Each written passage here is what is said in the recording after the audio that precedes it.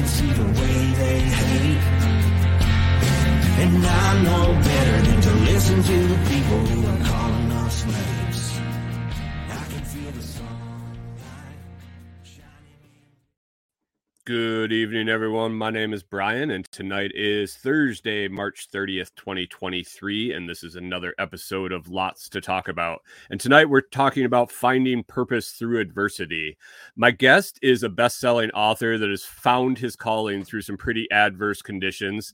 He's the author of 14 Days in Beijing, You Love and You Learn, and also Real Love Never Dies.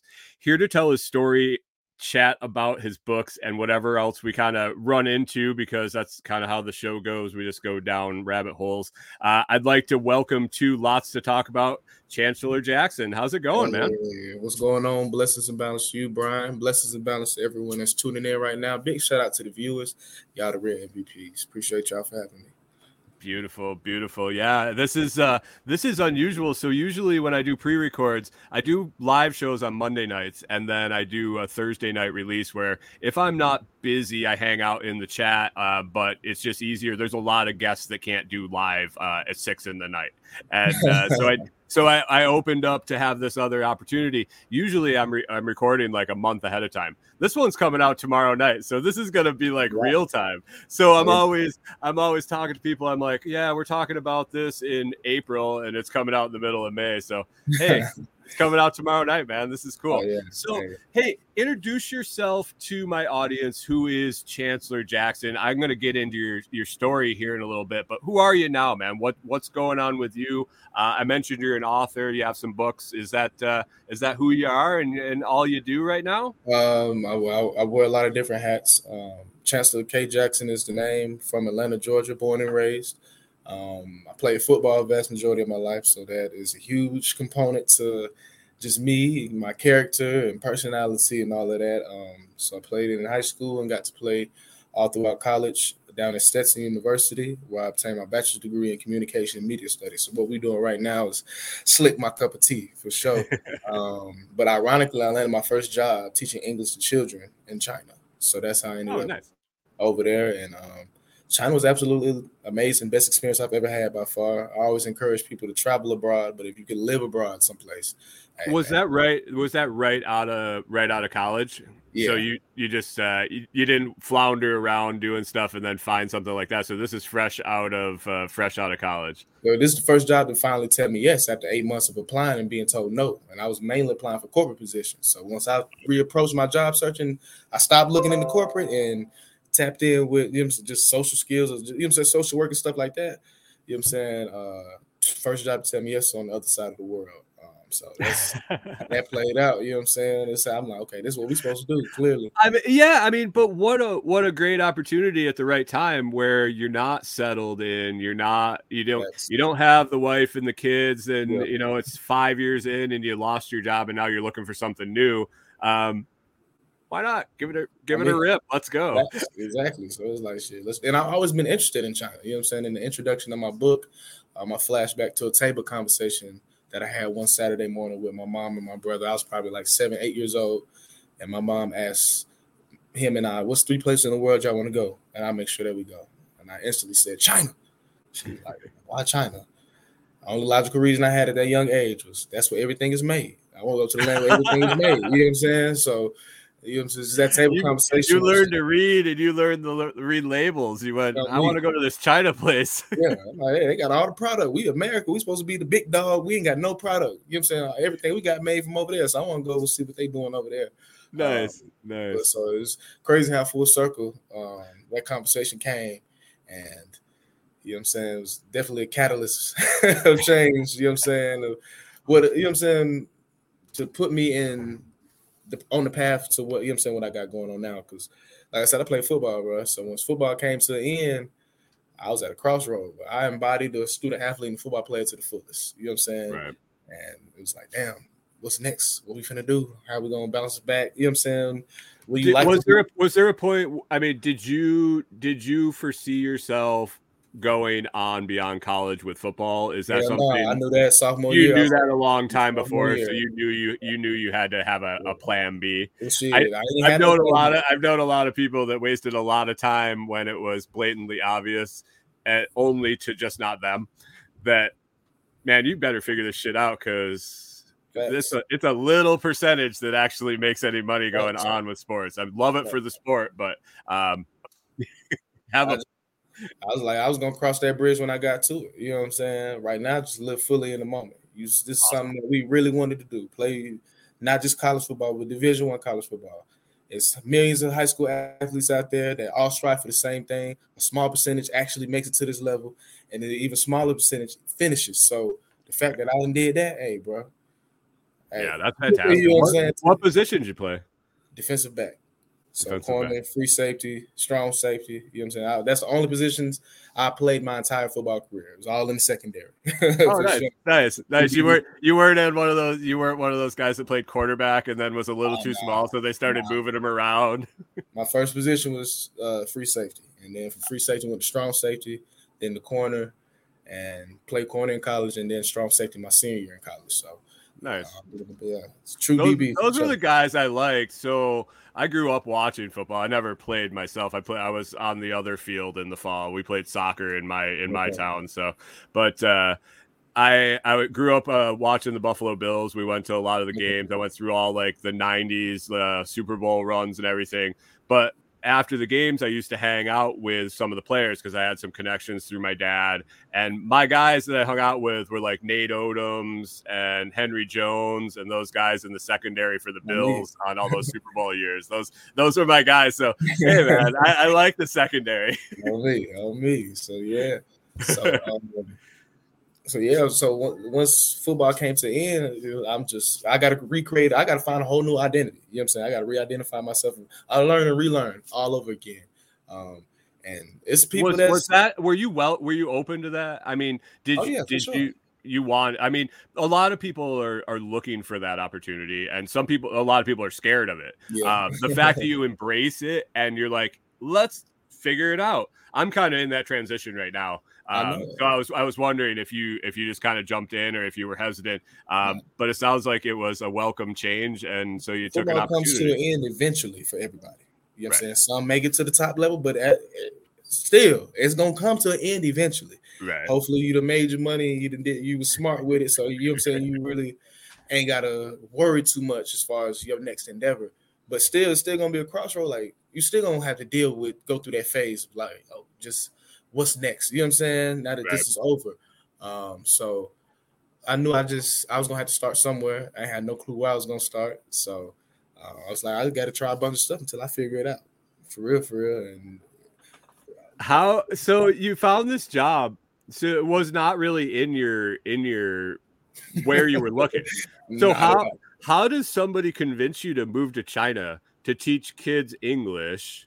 Where did you find the job? Was it just in a random job listing? No, I think I was on LinkedIn. LinkedIn and Indeed, and Glassdoor, that was my bread and butter when it came to like looking for jobs. Yep. And I was just hungry, bro. Hungry, you know what I'm saying? Opportunities, you know what I'm saying? I have high expectations for myself. I have a standard set of, you know what I'm saying, the way I want to live, the amount of money I want to be making. So it's like that takes huge balls though. I mean, I applied for a job and I'm gonna move to China. Hey, the first you got to think about it. So I started applying for corporate positions, sales, marketing, management, that whole nine. I'm landing interviews. These folks flying me out, putting me up in hotels, renting me cars, all the whole nine.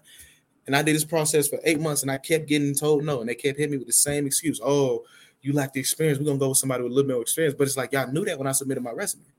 Right. Well, we set all this up. You sell that on my resume. I had no experience. Now I done got in front of y'all face. I don't know what then shifted the paradigm, but whatever y'all say, I've been in this position before, especially when I was trying to find a college to play at. I wasn't highly recruited out of college. I mean, out of high school. I had no scouts, none of that. I got myself into school, reaching out to schools, emailing. I did all of that. So I was able to land that opportunity. And I got told no a million times before I finally got it yet. So I've been in this position before. It's like, clearly corporate might not be for you, family. We need to reapproach this job searching thing. Like the universe is making that plain as day. We done got close, but I ain't been able to reel nothing in for real. So, hey, let's look into something else. So, with me just switching up, I was like, "What are you good at doing? You good at talking to people, working with people? That sounds like social work." So I just typed in social work in the search engine and hit enter. You know what I'm saying? And it wasn't like I was just applying for jobs in Georgia and in Florida. No, I'm applying for jobs across the nation. I'm getting flown out all over the place, but nobody's giving me a green light. I switched my job searching up, just type in social work, and then I'm going through the filters, and I noticed this button I never noticed before in the filter section. It said international. I said, damn, why haven't I thought to look outside the U.S. for opportunities? I'm shooting myself in the foot. I look, let me see what's going on around the world. That's what I saw. Teach English to kids in China. I'm like, man, that sounds lit. Always been interested in China, one, and teaching. I'm like, I feel like I can do that. That's how I've been applying jobs up to this point anyway. I feel like I can do it. I'm gonna apply. So I read the job description. I'm like, okay, just, you know what I'm saying? It seems pretty straight. What are the requirements? Bachelor's degree, no matter what your degree is in, clean background, native English speaker. All right, bet. How do I apply? Submit a resume. Nothing but 2 clicks of a button. I'm like, all right, boom, boom. I go on by my search. Don't think nothing of it. Hear back from the recruiter. We set up an interview. Do the interview. A few days pass. The recruiter reaches back out to me. It's like, hey, we want to move forward with you as a candidate. So after all this time, I didn't graduate. I'm back home. You know what I'm saying? All this trial and error. The first job to finally tell me, yes, on the other side of the world, but this is what we finna do. It's no ifs, ands, or buts about it. This is it. You know what I'm saying? China want to rock with me. They, all right, let's go. Let's do it. And it was absolutely amazing. It was lit. It was lit for sure. The people were extremely nice. They actually teaching was a vibe. Kids are kids no matter where you are in the world. You know what I'm saying? Kids are easier to teach than adults. I found I did some substitute teaching when I was like would be home on college break. My mom was an elementary school teacher, so she got me on the list that they would call, and I did like kindergarten gym and like third grade science and that stuff, and I'm like, this is fun. Especially PE. Oh, come on, that ain't nothing but games. And then you got to understand, I was a 19-year-old kid. I'm 6'5", 250 pounds, and I walked into a gym with a bunch of kindergartners, and I went, I don't know what these kids do. I'm like, go run around. They're like, we play games. I'm like, what games? I don't play games. Man, get them balls out, huh? Y'all, go head on. For real. So, you know what I'm saying? It was lit. And food, you know what I'm saying? From food to people, working, exploring Beijing, meeting the other foreigners out there. It was, man, the nightlife. Oh, my goodness. It was the best experience by far. I encourage everybody to travel abroad. But if you can live abroad someplace else, man. So what year was this that you went over and started working? I entered China on October 10th, 2018. 2018, okay. Yeah. And then, so my contract was set for a year. So I'm living my best life, experiencing all that Beijing has to offer. And then on April 4th, 2019, that's when things take a turn. You know what I'm saying? And I'm arrested in my apartment and then served 14 days in one of their penitentiaries. And then after my release, I was immediately deported from the country. And came back to America, and I was back. It was back at square one all over again, just like when football came to the end. What did you get arrested for? So, I'm in my apartment. I'm finna get ready to head to a team builder event that my company is hosting, and we was gonna be customizing our own Chinese fans. So before I go, I'm like, hey, I'm a pregame. So I'm in the apartment. I'm drinking some Chinese wine coolers. I'm smoking some cannabis on my little pipe. I get done, get dressed, make sure I got everything before I get ready to walk out the door. I hear a knock. Guests aren't unfamiliar, so I'm curious to see who it is. I look through the peephole, and there's the 3 officers from the Beijing police. Instantly got spooked, was sick to my stomach, you know what I'm saying? So I scrambled to put everything up, open the door. They answered, and they questioned me about drugs. Now, I'm from Atlanta, a.k.a. the city of finesse. You live by the finesse, you die by the finesse. So they asked me about drugs. I'm sitting there playing the fool like I don't know what they talking about. Drugs? What you talking about, family? I don't know. Passport? Yeah, man, you might want to see my passport. You got me confused with somebody else. Let me go. So do they speak English, or did you speak Chinese, was there just a language barrier? It's a language barrier. So he spoke into his phone and showed me. So I'm reading the translation through the translation app on his phone. So I'm like, drugs? Nah, bro, you tripping. Nah, let me go grab my documentation. So I go grab all my documentation and bring it over for him to look over. So he sits down, he's looking over my documents. The other two officers, they're just walking around the apartment, just scoping it out. You know what I'm saying? Just got wondering now. It's not too crazy. A few minutes pass, another officer enters the apartment, and he has something in his hand. He hands that item to the officer that I was originally talking to, and that officer communicates to me that I need to pee into the cup. So it's a drug test right there on the spot. And right then and there, I was like, oh, yeah, it's over with. I'm like, it's over with. So we do the drug test, fail the drug test, of course. And now, out of nowhere, seemingly, it's like 8 officers in the apartment. I don't even know where these folks came from. And one officer in particular speaks English fluently. He's questioning me about failing the drug test. When's the last time I smoked? If I had any more, where I get it from? You know what I'm saying? Blah, blah, blah, blah. Now, like I said earlier, you live by the finesse, you die by the finesse. So me and this officer, we just going back and forth. Mind you, I'm still high as Orion. The moment is big. I'm pissing down my leg. He's still trying to keep my composure. So every question he poses to me, the first thing that comes to my mind, I'm just blurting out. I ain't even thinking about it, I'm just blurting out answers. And it got to a point within the interrogation where I was catching myself in my own lie. So I mean, for a fact, he was more than likely to catch me in the same lie. But you live by the finesse. You die by the finesse. You know what I'm saying? So once he realized that I wasn't giving him anything that he could work with, that's when he just made it clear, like, hey, man, the charade is up. You know what I'm saying? It's over with. You caught red-handed. I'm like, all right, for sure. I died by the finesse this time. It's all good. I lived to finesse another day. Now I got to hold myself accountable. So I fess up to it. They confiscate everything, slap the cuffs on me, escort me out the building, and send me down in the police van. And you know what I'm saying? I'm just in disbelief of what just transpired and curious to see how this thing finna play out. So we get to I would be very I mean I spent like DUI time in jail. I've always never really ever wanted to go to any sort of jail, even in the United States. And I'm very careful not to do things to get me put in jail. But I can't even imagine going and the ride to go someplace where I know they don't speak English.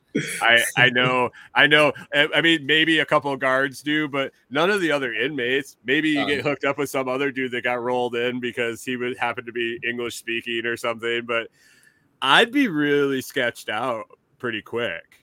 I was just in the moment, you know what I'm saying? Very, very in the moment. Mind you, I'm still high, you know what I'm saying? So I was just like, it's gonna be how is the weed in China? So we were smoking hash mainly. Okay. Yeah, so you know what I'm saying? I was geeked up, trust me. So we ride in, we get to one precinct, and we're there briefly, like 20 minutes. But at their first precinct, I'm just sitting there handcuffed and just reflecting. And I remember telling myself, I don't know how this thing finna play out. But when it's all said and done, I know I'm going to be good. Like, I'm still going to be me. My mental's still going to be intact. My spirit's still going to be strong. Like, I'm still going to be here. I don't know what I'm going to have to endure, but when it's all said and done, I know I'm going to be good. So with that being said, take note of every minor detail because this is going to be a great story to tell once you're out of this predicament. And most importantly, boy, enjoy this high one last time because we don't know what's going to happen to us. You feel me? You know what I'm saying? Were they telling you, did you happen to know the severity, like going into, like, I know if I'm walking down the street here and I got a joint in my hand and they take me in, that, you know, I might have to pay $500 or I might get a day in jail. Like, I don't know in China, if I get caught smoking hash, am I going to jail for a year? Or am I going to jail for 5 years? Or, you know, did you have any idea of the severity just because you lived there for a little while? That's what makes 14. That's why 14 days is what it is. You know what I'm saying? It's an entire mystery, the entire book until you get to the end. You don't know what's going to happen, how long you're going to be there. Nothing is explained to you. You learn as you go. No shit. That's why it went number one as many times as it did. So, man, this okay. Yeah. So, they come get me and we get back in the van. I'm like, okay, where are we going now? So we ride in 30 minutes past. We had another precinct. This one's a little bit bigger, has holding cells. So they had me change clothes and throw me in the holding cell by 8 other Chinese dudes. And I'm in the holding cell for about 20 minutes before they come get me and take me to the basement of the precinct. All right, and then we enter this white room. And in the center of this white room is this all metal chair that looks like an electric chair. So they walk me over to the chair and they open it up. And then they looking at me and I'm looking back at them. I look at the chair, look back at them. Look at the chair again. Look back at them like, y'all really want me to sit down in this type of chair? And they looking at me with a straight face. So I went on ahead and sat down. And this thing locked my shins, thighs, chest, arms, and waist all in one place. So I'm locked in this chair like this here. Only part of my body I could move is my head. So 2 officers enter the room. One officer is doing the interrogation. This is the official interrogation. So one is asking all the questions. The other one is transcribing. But by this time, it was plenty of time to come up with a good story to finesse him with. So I gave him my fabricated story. We go through it. Once we're all done, the other officer brings the transcription over for me to review. Mind you, everything is written in Mandarin. So I have no clue what this thing is. But they say to sign it. I sign it. They say thumbprint it. I thumbprint it. And they release me from the chair. All right. We go back upstairs, take a mugshot, handprint, and they throw me back in the holding cell. And now I'm just reflecting on the entire day from what took place at the apartment to, you know what I'm saying, the interrogation, what I could have did. Did you tell him you found it in the apartment when you got there? Please tell me. Nah. I told her, like, I was at the mall, one of the malls out there, and, you know what I'm saying, I was leaving the mall and walking to the train station, and this dude stopped me. He's like, hey, bro, you know what I'm saying, you smoke? You know, I'm like, what you talking about? He's like, you know what I'm saying, smoke. Like, what's up? You know what I'm saying? So, you know what I'm saying? I followed him back to the mall, to the parking lot. You gotta say, I found the magic box in the apartment when I got there. I just found this box and I opened it up and I was like, "What is this? I should try it." Yeah. Trust me. Afterwards, I was like, "Man, I could have said this." I was coming up with just different scenarios of what I could have did better, and it all popped up, and what I could have said better than the interrogation. But I'm like, regardless, with me failing the drug test, I was damned either way. Yeah. If I had it, with me doing it, you feel they drug test you, your piss come back dirty. That's crazy. They do that right on the spot in your apartment. Oh, it can be anywhere. It can be in a club, someplace in public. They can do that anywhere. Yeah, for sure. Yeah, it's not America. Right. Yeah. Yeah, at this point, I might be going, man, that Chinese job, I'm not sure. You know what I mean? So, but now my high is finally coming down. You know what I'm saying? We got a window in the cell. So every time I look up at the window, the sun is fading more and more until it's still darkness. So hours have passed. I'm fading in and out of consciousness. And they finally come get me from the holding cell, walk me to the lobby, and bring my best of clothes, tell me to get dressed. So I'm like, oh, okay, bet. See, look, when you work with these people, you comply, your energy good, everything work out in your favor. So I get dressed and wait for the next set of orders. They had me follow them through this door that's behind the front desk in the lobby, and now we're in the hallway. At the end of this hallway is a small room. I have no clue what this room is, but I'm following the CO to it. I'm like, I'm going to find out soon enough. Into the room, I can only guess this is some sort of evidence room. Just got to see evidence bags everywhere. No sense of organization or structure, is just hoarded. But in the center of the room is the table, and in the center of the table is everything that was confiscated from my apartment. So one officer sits down at the table and he weighs up the weed right there in front of me. Now, this is an interesting phase within the book because as a reader, you're curious to know how much does he actually have on him. 1.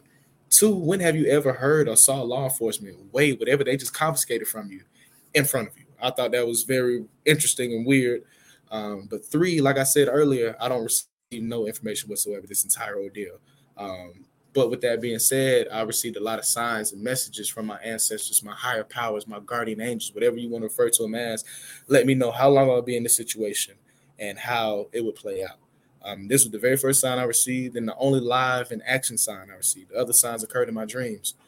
So he weighs up the weed and it turns out to be 1.4 grams. Now, for those that partake in cannabis, 1.4 grams isn't a lot. Even if you don't partake in cannabis, we're talking units of measurement. 1.4 grams of anything isn't a lot. So I ain't have much on me, but you look at that number, 1.4. Imagine I got a whiteboard right here. Yeah. 1.4 on this board, and I took an eraser and I just erased the point, the decimal. What number would you see? 14. Hence the title of the book. Now, did I catch that initially? Absolutely not. Went clean over my head. But you know what I'm saying? That was the very first sign I received. So they put everything on paper again. I can't read it, but they say sign it. I sign it. They say thumbprint it. I thumbprint it. So we get back in the van. I look at the clock on the radio. It's like 1 o'clock in the morning. These folks arrested me at like 11 a.m. So I've been in custody all day. I'm like, I don't work with these folks. It's no way they're not taking me home by now. So we riding, 40, 50 minutes pass, and we arrive at a facility detailed with tall walls and barbed wire. I was like, okay, we're just getting started. You know what I'm saying? So we enter the facility, go to the nurse's office, do a quick physical. Then they take me to a room to put me in my official uniform. They gave me a plastic bowl and a plastic spoon. And then we took me upstairs to the second floor with a mental house, and we get to cell 209. Mind you, it's like 4 o'clock in the morning, so people are asleep. So the CO opens the door. My psyche is thrown instantly by the setup of the cell. The setup of the cell is nothing but a big rectangle. I say 15 yards in length, 10 yards in width. Immediately, I see a huddle of bodies sleeping, and they're sleeping on wooden bunks, wooden planks. Across from in the book I describe it looks like a slumber party. Across from the slumber party, there are 2 Chinese inmates standing up against the wall, wide awake, watching the rest of them sleep. So, of course, them being awake, we make eye contact. The last thing them folks expect to see come walking through this door was brother with locks. The last thing I expect to see was these 2 Chinese folks watching other Chinese folks sleep. So we had this awkward moment of just eye contact, trying to feel each other out, make sense of what's going on. So I do a head count. Hope somebody speaks English. Do a head count. Okay, including me, it's 15 of us in this cell. I count the beds. It's 9 in total. I'm like, well, it makes sense why it looks like a slumber party on the beds then. To the left is the bathroom. It's its own separate room, but all the walls are made of glass so everybody in the cell can see inside. Have a basic sink, a squat toilet, so pretty much a hole in the ground you got to squat over. The shower ain't nothing but a water hose and the shower head duct taped together. You got black mold coating the walls, gnats and insects and stuff flying around. So it's not the most sanitary place, to say the least. So I approach the slumber party. I'm trying to find a spot to lie down. And one of the, you know what I'm saying, they make room for me, and they have me set my bowl and my spoon and the cupboards up underneath the bed. So I lay down between these 2 Chinese dudes with my hands on my chest like this here. And I'm standing at the bright light on the ceiling. And that's when reality fully kicked in. Like, hey, boy, you in here for real, for real? You know what I'm saying? It ain't been like no judge, no lawyer. Like, it ain't been the typical process we've seen in TVs and nothing like that. So we don't know how long we finna be here. What's your vibe? What's your vibe on the dudes in the cell with you? I mean, they sleep. You know what I'm saying? It's only the only people. Well, yeah. Okay. Yeah, I hear you. You know, everybody else sleeps. So I'm like, and just, hey, we in here with 14 other Chinese men. More than likely, none of these folks speak English. So you know what I'm saying? Nobody knows we in here. It's not really looking too good, player. You know what I'm saying? But hey, did you have it? Do you had people waiting on you? Did they know you were coming? So, like, is there any idea that you're not where you're supposed to be? Yeah, like I was supposed to, like, folks knew I was gonna show up to that event. So I'm like, of course I didn't show up. So I'm like, hey, I mean, I'm locked up now. I really don't know what's going on outside the walls, and I can't even control that. I can only control what's going on right now. And as of right now, I got to hold myself accountable. I can't sit here and be upset or point the finger or place the blame on anybody for me being in this predicament but me. So with that, I made a conscious decision. I knew the repercussions from it. So now that things have hit the fan and here we are, hey, it is what it is. I got to take this to the chin, however way it's going to play out. So for sure, that's it. You know what I'm saying? Ain't no point of crying over spilled milk still. It is what it is. Now, moving forward, what needs to take place to speed this process up? Well, people got to realize you in here. You were supposed to meet folks at that event. You didn't show up. I'm sure they called you and you ain't answered. Is that a red flag? No, not really, but it's not weird. Yet. Now, when you don't show up for work Saturday and Sunday, our busiest days of the week, all hell's breaking loose because now they got to find somebody to cover all your classes last minute. And one of those colleagues I was going to meet at that event, me and her worked at the same school. And she from Atlanta too. You know what I'm saying? So she going to know, all right, he ain't show up to the event. Now he ain't showing up for work. Red flag. Something's wrong. Boom. That's one factor. That's a good thing. I mean, you could have been over there as a tourist by yourself, just traveling and exploring China, and you just end up in this jail, and no one knows you're there, and you can't speak the language. It's like it's one of these never-ending stories where, like, you teach yourself Chinese to figure out how to get out of jail. Me, you know what I'm saying? So I'm like, all right, that's one phase. The other phase, I'm like, I had a girlfriend at the time that still lived in America, and we talked regularly. I said, when I don't respond to her messages, all hell is breaking loose. So, you know what I'm saying? So here it is, Friday morning. You were definite about that one. Come on. I'm gonna find you. On me. So I'm like, it's Friday morning now.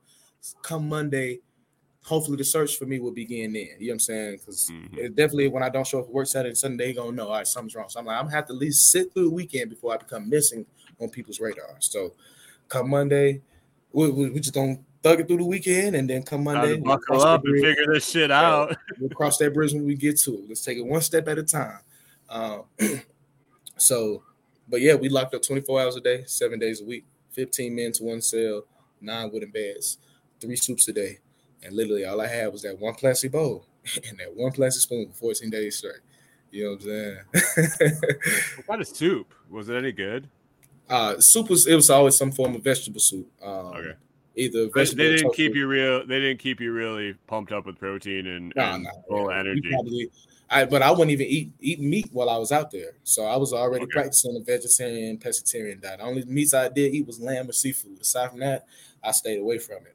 So I really wasn't even pressed. It was only like 2 days when they served meat. So, but it wasn't like I was pressed about it anyway. Right.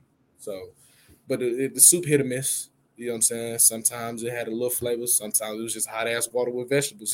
You know what I'm saying? And that's what you're getting. That's what you're getting for your nourishment. Oh, you know what I'm saying? that's it. So, Those gnats and black flies start looking tasty. I gotta eat something that's solid or something crunchy or something.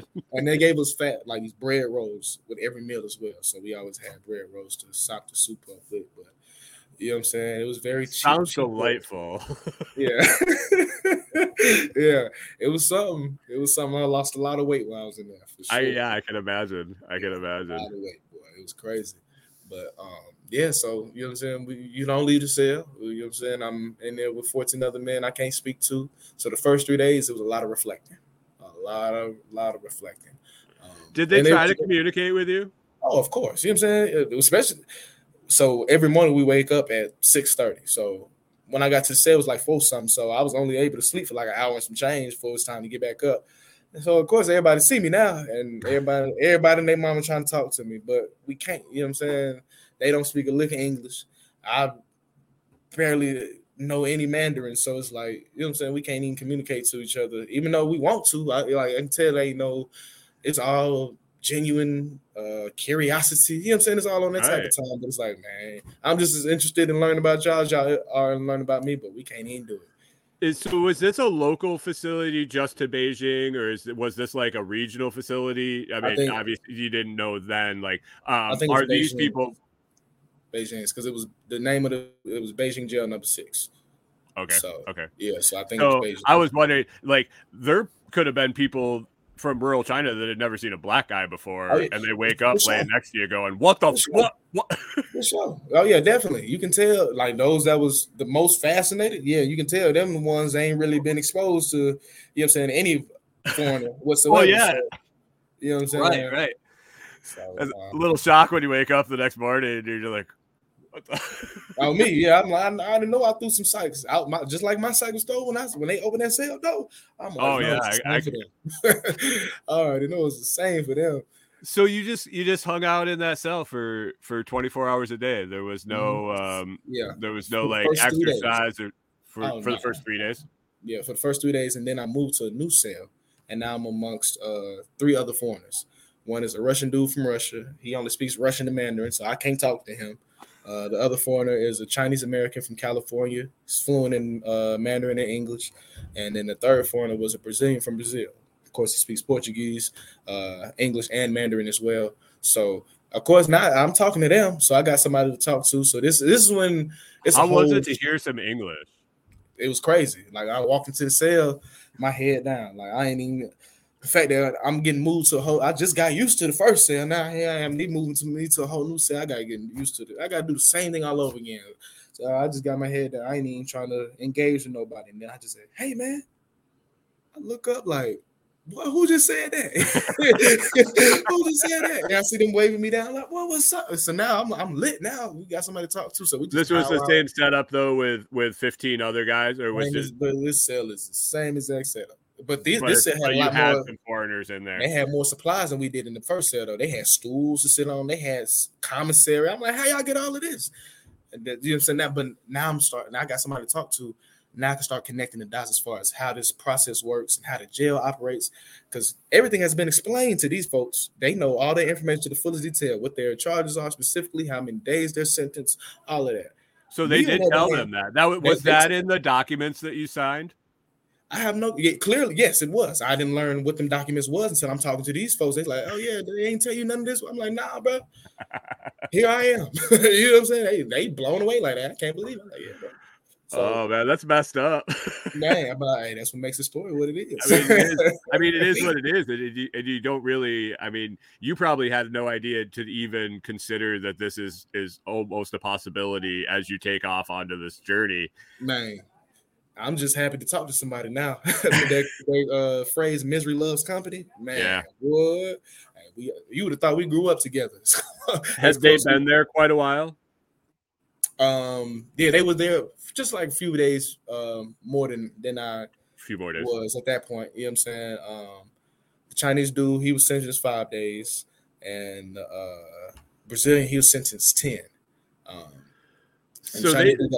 This almost makes sense. Like, if you had understood the process that was going on, this is almost better than like the American, like drawn out, long ass. Like, you just get caught, you get 2 days in jail.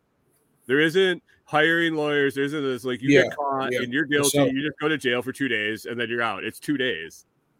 I mean, but it's different. But you didn't understand the process. No, not at all. Not at all. For foreigners, it's different. Now, they'll set whatever they sentence you, you're going to do that time, but you're going to do more than that time, because once you're released, they deport you from that country immediately. Right. So with that being said, the process is drawn out a little bit longer because the immigration dude has to find a plane ticket for you, and then you got to meet with him and give him somebody that can buy that plane ticket for whatever ticket he finds. So whatever that date whatever the date is on that ticket, that's your actual release date.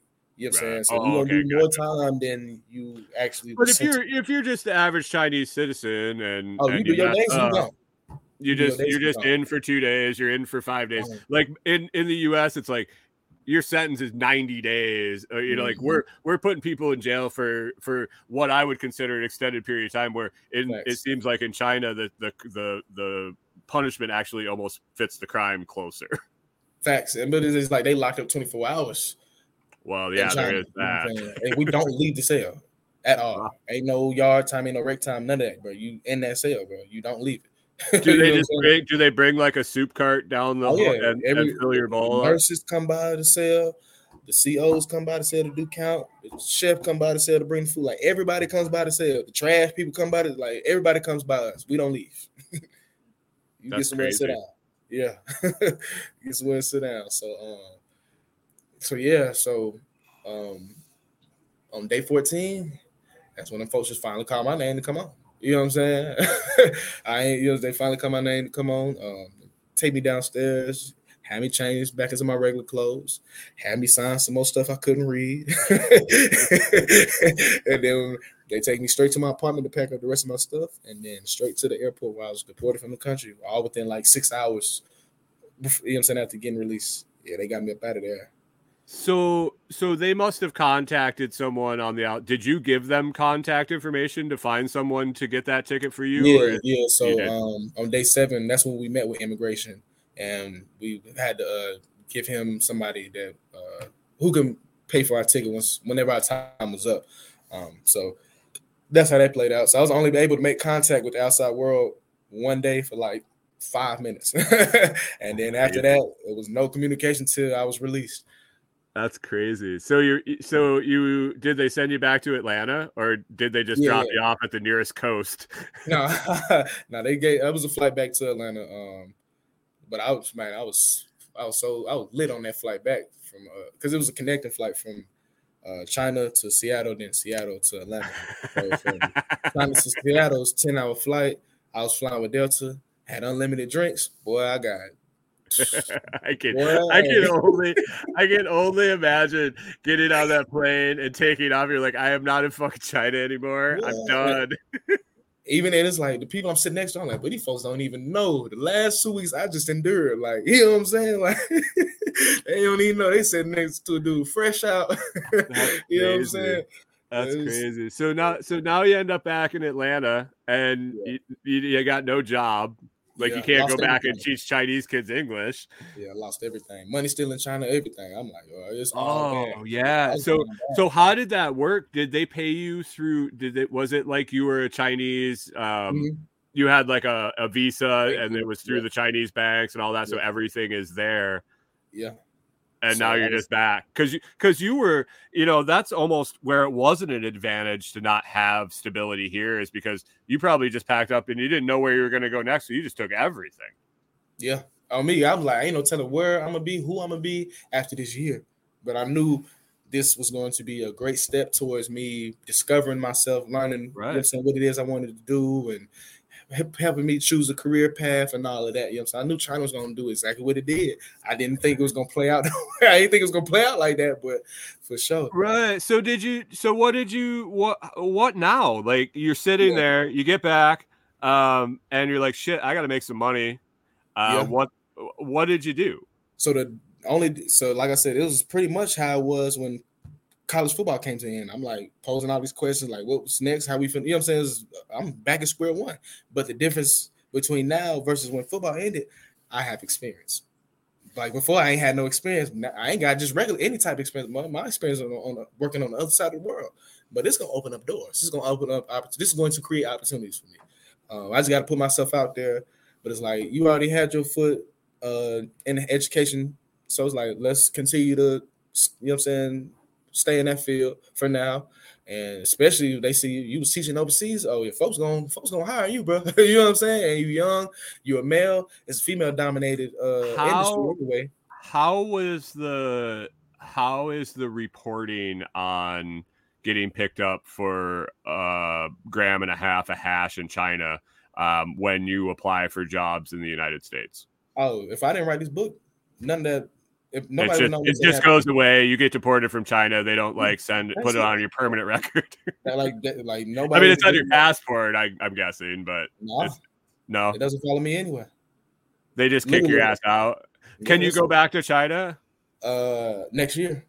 next year? Oh, They- so there is a probationary period. yeah, they put me on a 5-year ban from 5 year. China. Okay. Okay. So that's not horrible. So it's not like, you wonder, okay, I got deported. It's kind of like I have a felony. I have to Yeah, report it, but it's nothing like that. It's that's good. That's yeah. good because Literally, that could have screwed you over pretty hard. yeah. Could have, yeah. But But nice. Nice. it played out favorably.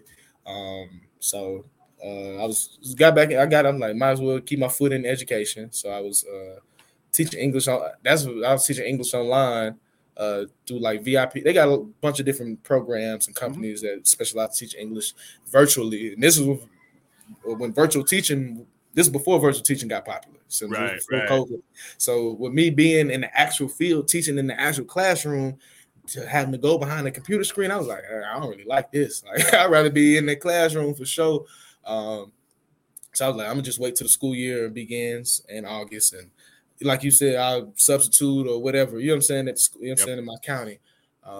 But I fell into coaching football that summer, and that was just random. You know what I'm saying? Went up to my old high school because one of my little homies that was playing football at the time, like, hey, bro, come watch us during summer workouts. So I just went up there and was just giving pointers and stuff. And the DB coach was like, hey, bro, you trying to coach? I'm like, I ain't got nothing to lose. What's happening? You know what I'm saying? I'm open to all opportunity right now. So Yep. Yeah. that's how I fell into coaching. I started writing 14 Days in Beijing that summer as well. And one of my friends that I grew up with, DeMarco Reddins, he was a published author before we graduated high school in 2014, like traditionally published. Oh, And nice. he was like, hey, bro, you ain't think about writing a book about the experience? I'm like, but that's a good ass idea. I don't even know where to start, but that's a great idea. He even took it further, took my phone from me, went to my notes, left me a 5-layer outline. And I started filling in the outline. And with me filling in the outline, I caught a flow for how I wanted to tell the story. So I moved it from my phone to a Google Doc so I could type it up. And 4 months later, the story was written. And then just spent an additional 6 months just getting it ready for publishing. So on April 4th, 2019, that was the day I was arrested in China. On April 4th, 2020, the anniversary date, I released the very first version of 14 Days in Beijing, and I was ranked the #1 new bestseller in 3 different genres on my debut. Nice. Nice. So did you do self-publishing? Yes, sir. All money in, all independent. Nice. Nice. Yes, And did you like I messed around with, I was just doing some testing with like new AI stuff and everything a while back, and I messed around with the Google or with Amazon publishing, and I've done an ebook for just getting started with cryptocurrency and stuff. So I've done the smaller ebooks. It's a pretty nice process. Like, smooth. So for a fuller book, like I've only messed around with like 10-page kind of stuff, new informationals. But for the fuller book, the process is pretty straightforward too. Yeah, but Amazon has changed the game. Well, and it's not just Amazon. You got Barnes and Noble. It's a lot of different platforms that you can self-publish through. But Amazon has changed the game. It's giving the power back to the creators, back to the author, versus the old school way. You go through the traditional publishers, and they got their hands full all in your work, and by the time it's all said and done, it ain't even your story no more. You know what I'm saying? Because they done switched it up so much. So Amazon is giving the power back to us authors and the creators. So you know what I'm saying? It could be. Where did you do your covers? I was looking at your covers on your profile. Did your covers? So my covers, all my book covers ain't number photo shoots.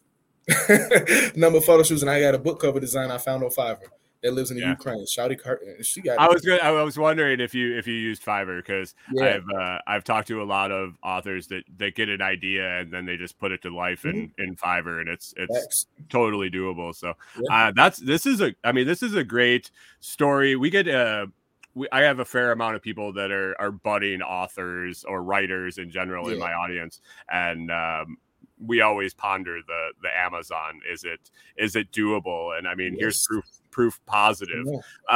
So you put the book out, and did it sell right away?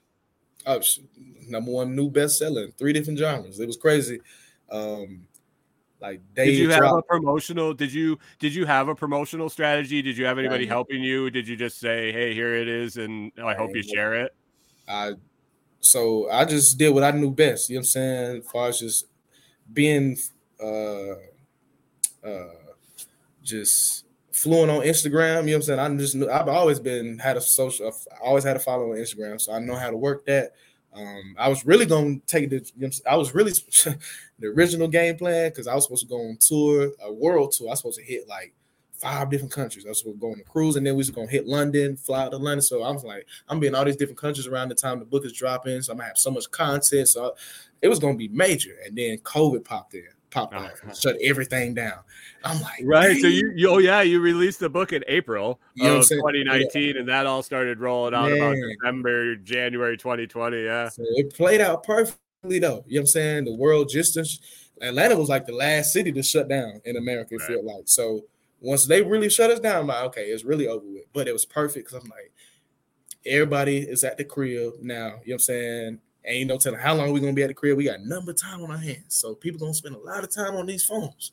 So I'm like, I got to hit, you know what I'm saying? I was trying to do the street way, like, you know what I'm saying? Street marketing, like, nah, clearly universe, like, nah, stick to what you know best. Just use this internet. The internet has empowered everybody. So all I did was I went to the middle of the night, like 2-3 o'clock in the morning, and changed everything. My whole social media, you know what I'm saying, platform, from everything geared towards 14 days. I made it from my personal, just strictly about 14 days. So the next morning, of course, you know what I'm saying, everybody's waking up now. They seeing my page, and they're seeing the first post, and they liking it. Like, you see the cover. The cover's hard. The photo shoot was hard. You know what I'm saying? The cover is really, the picture's too hard. So people like, what is this? What's going on? Especially right when you did it. Yeah, you know what I'm saying? It was perfect, divine timing. And so we did a whole photo shoot. So I had plenty of photos to use to, you know what I'm saying, promote the book.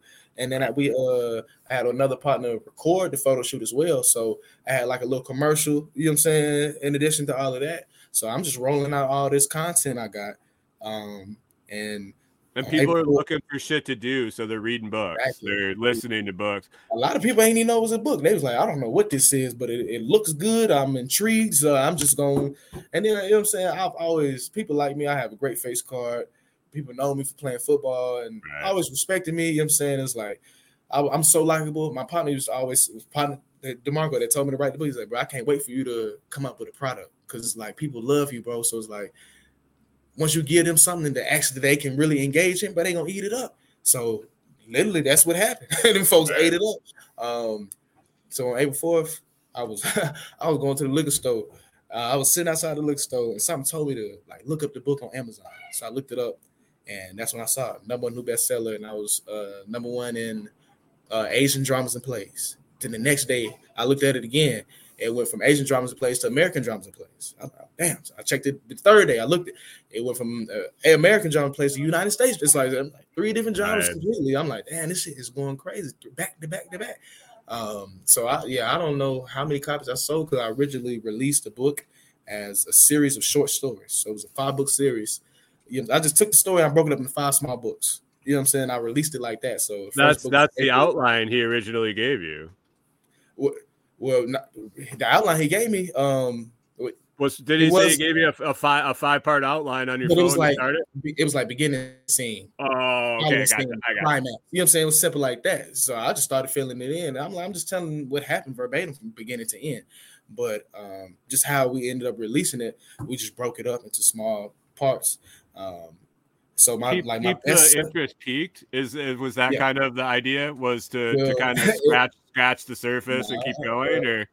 Bro, bro, we was freestyling a lot, bro. Like real talk, you couldn't tell me I was gonna write a book. You know what I'm saying? And he did it the traditional way. So with me jumping off the porch and doing it the self-publishing way, we experimenting together. You know what I'm saying? Right. So I had got half of my edits back from my editor like a couple weeks before it's time to drop the book. I was gonna drop it as one solid book, but with me only having half of the revisions, half of the edits back, so I only got the first 7 chapters. So I'm like, I got week 1. So I'm like, I just drop it into 2 books. And then he was like, DeMarco, he's like, nah, I feel like we should split it up even more. You know what I'm saying? Take this half and split up in the quarters. I like it. That's what we did. And my bestseller is 40 pages. The one that went #1 multiple times, 40 pages. 40 pages and went slap crazy. You know what I'm saying? So you locked into something like perfect there. Like I see you were like saying that. I was like, oh, you did that shit on purpose because now you hear the first story and there's more and there's more and there's more and it just keeps building because you get the new fans from the third one that just first hear about it, but you got all the ones from #1 that bought #2 and the new fans from #2 and the new. I'm like, you did this up? No, you guys fucking locked into it. Hey, man, we ain't gonna sit here and portray this ultimate poise like I've had it all figured out. Nah, man. It's growing up. You learned it growing up in Atlanta, learning how to hustle, man. Like you just have it in you. For real.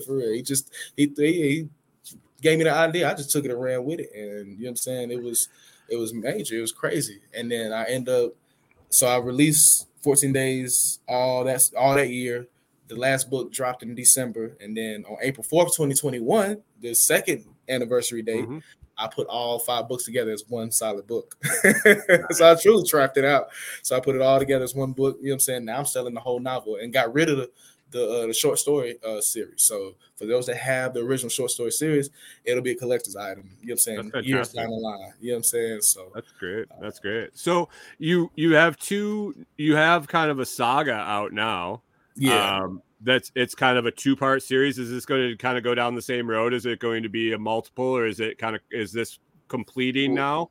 Tell us about what you got out right now. I know people are going to be interested in reading the 14 Days in Beijing, but kind of give us a little clue into what else you got out there. And we're coming up close to an hour, so we'll wrap up after that. For sure. So I have 3 books. Well, no, I have 4 books published, 3 that I wrote.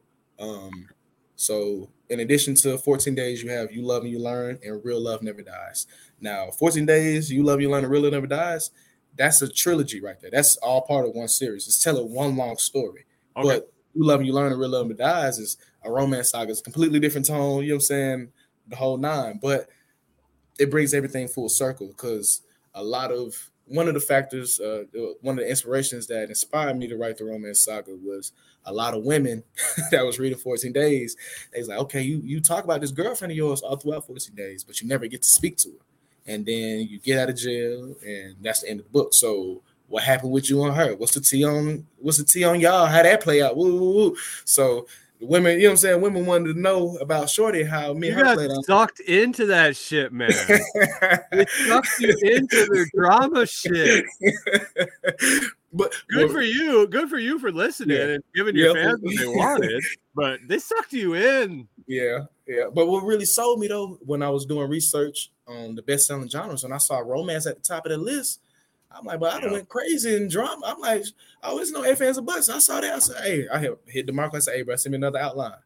You send me an Well, and outline. when people ask you for content, you give it to them. Like, You know what I'm and saying? especially when it's more than one person. You know, Yeah. you always have that one guy that's like, man, you really should have told about the roaches in the corner a lot more in that jail cell. And then you're like, dude, just shut up. Like, I appreciate you reading, but come on. Who wants to know about the roach that had a leg missing? Um, but but when you have multiple women say, hey, what's this story? What happened? What happened? Like, Yeah. what happened? They're not the only ones wondering. The facts, literally. So I was like, all right, bet I got something for y'all. So got the outline. It took me 2.5 weeks to write the romance saga. You know what I'm saying? I was locked in. I got that on paper, and it was supposed to be a solid book too. And then we got close to, so I was going to release it in August of that year. Yeah, 2021. I was going to release it that year in August, and my partner was like, hey, I feel like we should split it up. He's like, I feel like we split it up. I'm like, all right, bro, here we go. You know what I'm saying? So It that's when worked we the split first it up. time. Why not? Exactly. And so I was like, you right, you know what I'm saying? If it ain't broke, don't fix it. So we split it up into 2 books. And yeah, so I started my publishing company in 2021 as well, Corlay Publications LLC. So all my books are published through, you know, my company, and I started a service coaching aspiring authors through the writing and publishing phase, because a lot of people, those 14 days was going crazy. It was so many people reaching out to me that had aspirations of being an author since they was a child, but ain't think it was anything feasible. Then they saw me do it and it went crazy. So you know what I'm saying, I started working with people since 2020. But I had one person who's actually done finished and saw the whole thing all the way through, and he published this book through us back in October of last year. Nice. And he was ranked the #1 new bestseller in 2 different genres. And his book is titled The Fatherless Child by Anthony McKinney, and it's about his experience growing up in rural Mississippi back in the 90s and how he was molested before the age of 10 twice by kids themselves, and how that whole experience shaped him and shifted him, you know what I'm saying, back then, and of course, you know what I'm saying, to who he is today. And it's a powerful read. Great read. He's an amazing storyteller. So I encourage y'all to tap in with that. You know what I'm saying? Get your popcorn ready for show. You know what I'm saying? So, you know what I'm saying? And I'm working with some more people right now. You know, we on the back end of getting their books published. Like, we're at the victory lap almost. So I'm excited to see how their books do on the market, and you know what I'm saying, just continue to grow. You know what I'm saying? Corlay Publications LLC, and you know what I'm saying, Nice. Is that I'll have your link tree, address. It's got all your information on that. Yeah. I haven't popped up on it, but everything you need to be in there. Perfect. And somebody that would be looking for help would be able to contact you through there. Just go to my website, chancellorkjackson.com. You know what I'm saying? Perfect. You sign up for a free consultation. We can tap in and see if we're a good fit for each other, and we can make magic happen. That's awesome. That's awesome. Sure. Man, your story is incredible. I'm glad. Like your profile, you popped into my messages, and I was like, and I'm like, interesting story, but just not really my genre. And then I really thought about it, and it is. You took a chance, you went out there, you rolled with it through some crazy shit. I really appreciate you coming and telling your story, and I encourage my listeners to pick up your book and check it out. I'll have all your information in the audio notes and the video notes. And man, I like to give people a couple minutes at the end to just kind of leave a message with the listeners. And we'll wrap it up from there. I got the perfect message for y'all. The message, it's a message / quote, and it's from Nipsey Hussle. For y'all that don't know who Nipsey Hussle was, y'all can Google him. Nipsey Hussle was a mogul, philanthropist, philosopher, serial entrepreneur, but well known for his rap music and his clothing line. And he's from South Central Los Angeles. He's Rolling 60s Crip. And the message is long-winded, running through this life like it was mine. Never settling, but setting every goal high. 1,000 burpees on the path to my own self-destruction or success. But what is a mistake without the lesson? You see, the best teacher in life is your own experience. And none of us know who we are until we fail. They say every person is defined by their reaction to any given situation. Well, who would you want to define you? Someone else or yourself? Whatever you choose to do, give your heart to it. Stay strong. Nice. I appreciate it, man. I really do. If you will hang out for a few minutes after I drop you off, I'm going to close things up and I'll chat with you in just a second. So Sure. I appreciate being here, man. And what an incredible story. Appreciate you, man, for sure. All right, man. What a crazy story. I would definitely encourage anybody to go check out his books. I will have his Linktree information down in the video description, in the audio notes, and go check it out. And this has been another edition of Lots to Talk About. I appreciate you listening, and